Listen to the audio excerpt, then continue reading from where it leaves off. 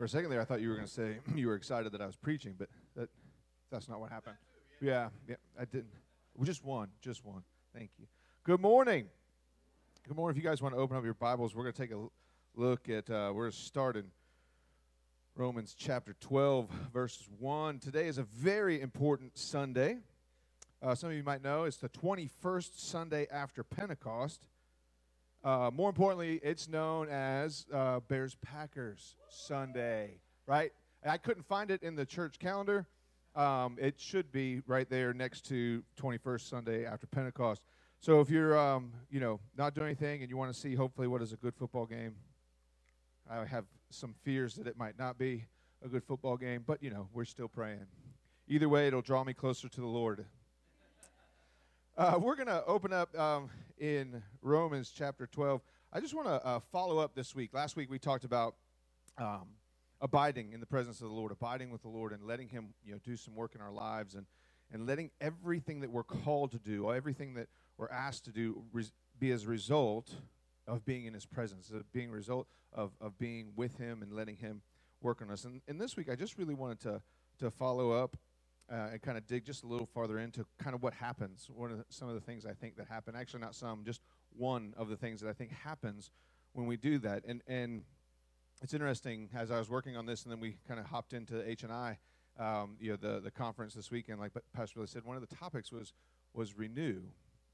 And I think one of the main things that happens, it should happen in our time while we're abiding with God, is that our mind is renewed. It reads this way. Let's just look at this real quick. Romans chapter 12, verses 1, 2 says, I appeal to you, therefore, brothers, by the mercies of God, to present your bodies as a living sacrifice, holy and acceptable to God, which is your spiritual form of worship. Do not be conformed to this world, but be transformed by the renewing of your mind, that by testing you may discern what is the will of God, what is the good, acceptable, and perfect will of God. I've always loved that set of verses. It actually has a number of what I would call spiritual disciplines in there, that we present our bodies as living sacrifices, holy, that we worship Him. But most of all, I've always liked this idea of renewing our minds. Many of you, if you have children or if you have employees or anybody that you're kind of in charge of, we spend a lot of time helping those people renew their minds, remembering what they should and shouldn't do, remembering what we asked them to do. Paul actually says a number of times, I'm going to say this again. It always encourages me because that way I can preach the same thing over and over again because Paul did it. Paul always was saying, I want to remind you. And I've said this before, and you just want to kind of dive in just a little deeper this morning, but our minds are a superpower, in my opinion, that God has given us if we let Him renew them. Because sometimes our minds are a superpower that actually works in the reverse. Because memories are just an incredible thing, and it's amazing what triggers memories. You can be walking and you smell something and it triggers a memory from your childhood. You're walking and you see something, it triggers this memory of your mom or your dad or a brother or sister or even an event in your life. I've had it happen where I'm watching TV, some kind of, TV show, like a drama or something like that, and see something on TV that reminds me of a friend that I haven't seen in, 25 years. Just amazing the power of our mind and the things that we remember. But the opposite is true, too. Sometimes we smell things and we have horrible memories. Sometimes we see things and we have memories that frustrate us or anger us. Or sometimes we see somebody and then we remember what they did to us and that comes back. But I believe that as we abide with the Lord and we stay in His presence and we let Him renew our minds, then our memories can become things that are more powerful for what God has called us to do. And I believe that our memory, as we move through this world, and we're talking about getting ready for the things God has for us, getting ready for the battle that we're going to be in, our mind and our memory is one of the things that we have got to get right with God. We have got to get right. We have to understand who we are and who we belong to. I said it last week, who we are and who we belong to. It's one of the things I say to my kids every day as I drop them off for school. And I don't say that to them so that, they hopefully behave well. Remember, you're my kid. Please don't embarrass me. Have you ever been told that? Don't embarrass me. If you embarrass me, I will take you out of this house. Right? I will take you out of this car and sit you in a corner. No, I never got to sit in a corner. I don't say it to them hoping that they behave well and that they respect, our name, that they remember and respect their teachers, that they behave well and do all the things that they're asked. I speak that over them, hoping that it continues to remind them who they are in Jesus.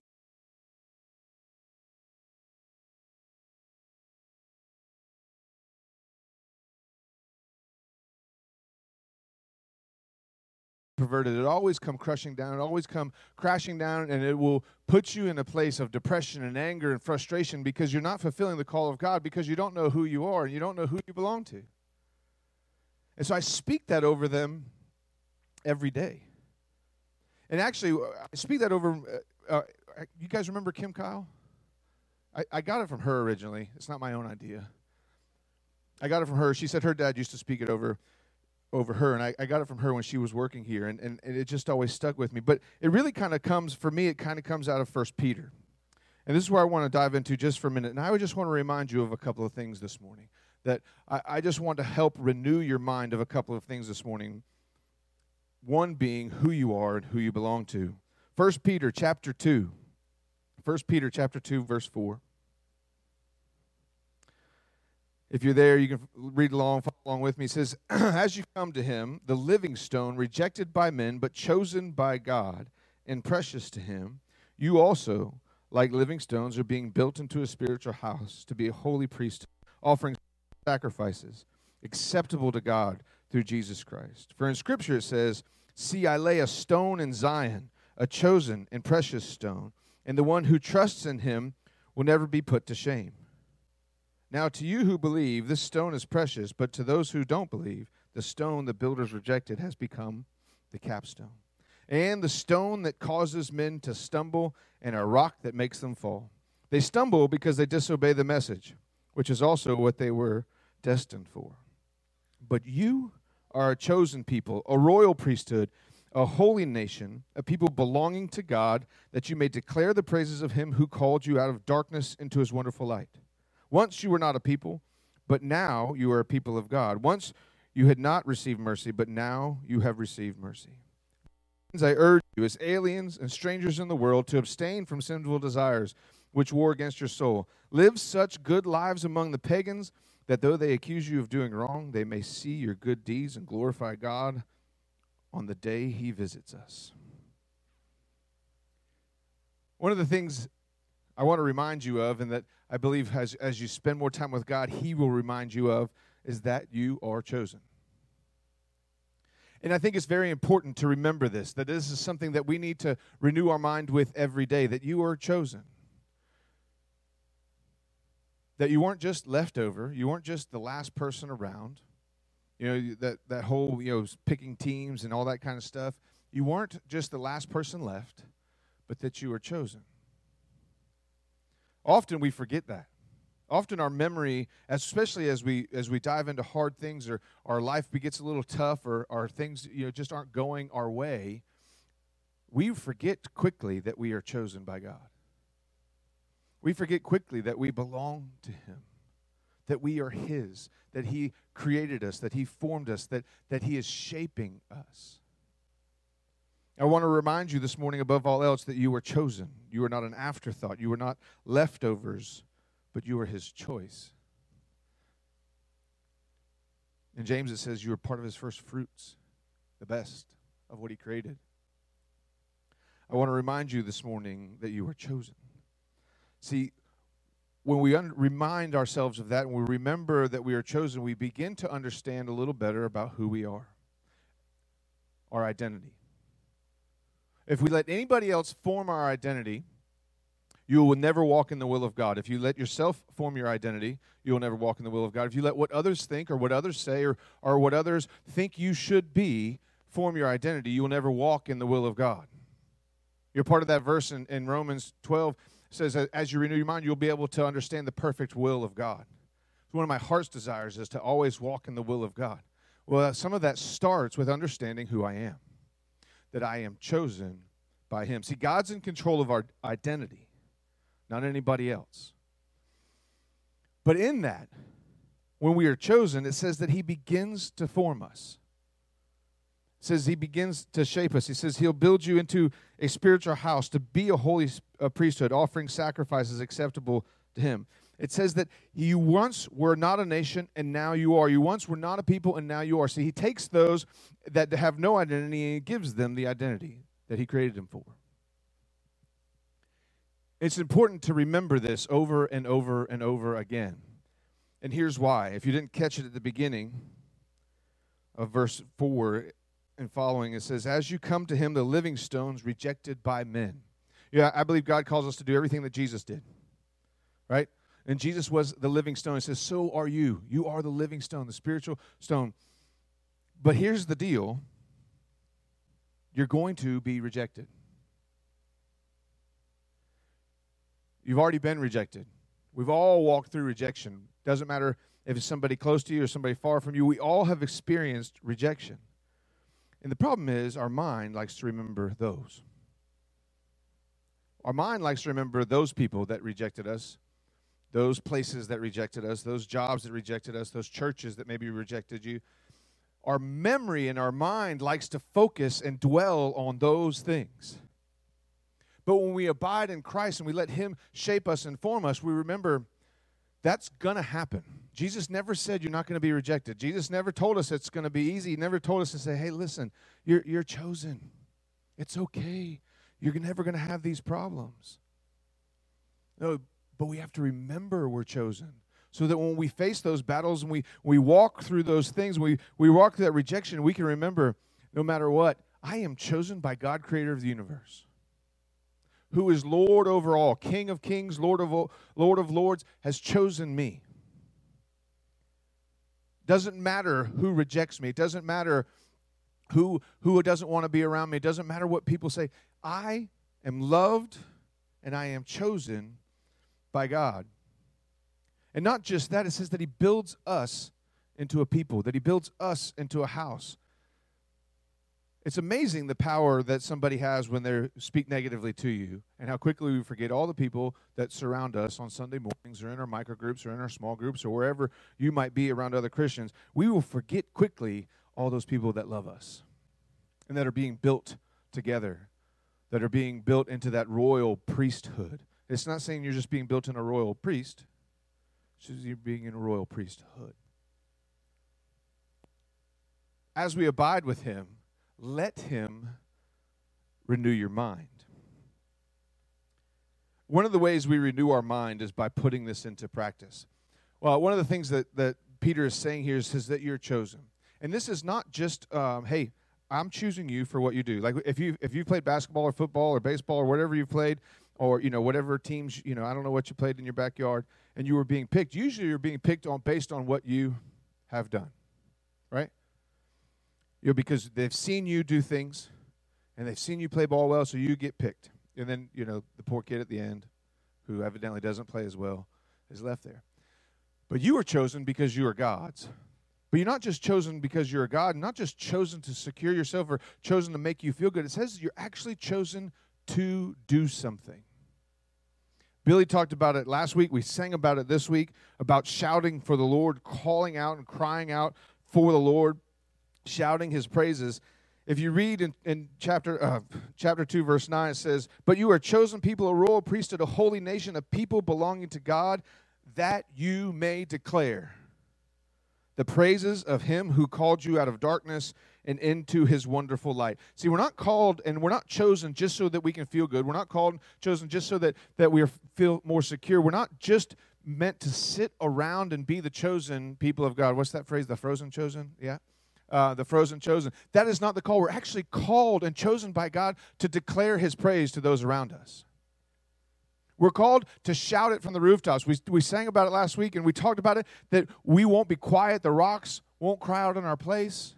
We're called to declare the praises of God. There's power in our testimony. Revelations 10 tells us that they overcame the accuser by the blood of the Lamb and the word of their testimony. You're not chosen just to sit around. You're chosen to declare. And it's amazing what happens when you begin to do that. And actually what happens with your mind. Again, as my kids are bringing home homework every day, I realize how much I've forgotten, right? How hard 5th grade math is. And I'm just going to move out when they get into 9th grade and 10th grade, and I'm just out. But what I do realize is as I begin to work with my kids in math, I teach myself some new things, but then all of a sudden I begin to remember a few things that I haven't used in 30-some-odd years. You know, that as I begin to step into them, I'm like, oh, I remember this, and oh, I remember this, and oh, I remember that. The same happens when we begin to declare the praises of God. When we begin to share our testimony with people and say, this is what God did in my life, you begin to remember other times God did things in your life. I know that happens to me when I begin to share with somebody and they begin to share with me. All of a sudden, these memories and these times in my life begin pouring back into my heart and into my mind, and I begin to remember over and over the things God did in my life. A number of times somebody has told me, and I should start listening, that I should write down all these times that God moved. I've talked about it here. It's been a long time. We've had God move in our life financially in ways that's just unfathomable. I can't even explain it to you. But then often, I get a bill that I don't expect. It's, like $50. And I have this moment of freaking out. I have completely forgotten. And I don't remember the times that God has moved in my life. All I remember is now I have a bill, and what am I going to do, and how am I going to pay it? This is the renewing of our mind. When we begin to speak out, when we begin to tell people about the times God has moved, it says, when He called me out of the darkness into His wonderful light. We begin to tell people about that, your mind will be renewed over and over. So not just in the presence of God when we're abiding in Him and He's shaping us and He's teaching us and He's showing us and He's reminding us, but as we begin to tell people about the goodness of God in our life, you will begin to remember those times that He moved. And then your mind begins to change. Your mind begins to be renewed. And so, if you don't use it, you lose it, right? So if you take the time this week and tell at least 2 people about something God did in your life. Take the time this week to tell 2 people about something God did in your life. And there's some rules, okay? It can't be, like somebody you live with. You need to tell somebody else. But you will see the change in your mind. You need to let the Lord renew your mind, because as we begin to walk in this world, as we begin to fight for what is right, the truth of God and the salvation that He is providing, we will meet rejection. We will meet opposition. And if we don't hold on to the fact that we are chosen, if we don't remember who we are in Christ, that we are a royal priesthood, that we are a holy nation, that we are a spiritual house being built, and that we belong to Him, you will quickly fall into, I belong to no one, or I have to please them, or I have to please this person, and I don't know who I am. But I want to remind you this morning that you are God's chosen, not an afterthought, not a leftover. You are His chosen. Amen.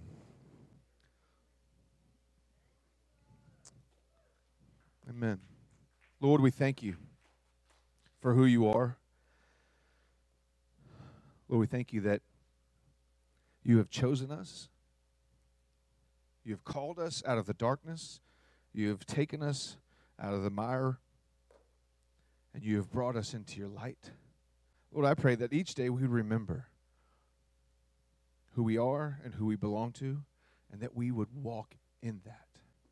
Lord, that we would declare the praises of who You are, that we would tell our neighbors, that we would tell our coworkers, that we would tell the people we come across every day about the goodness of God. In Jesus' name, amen.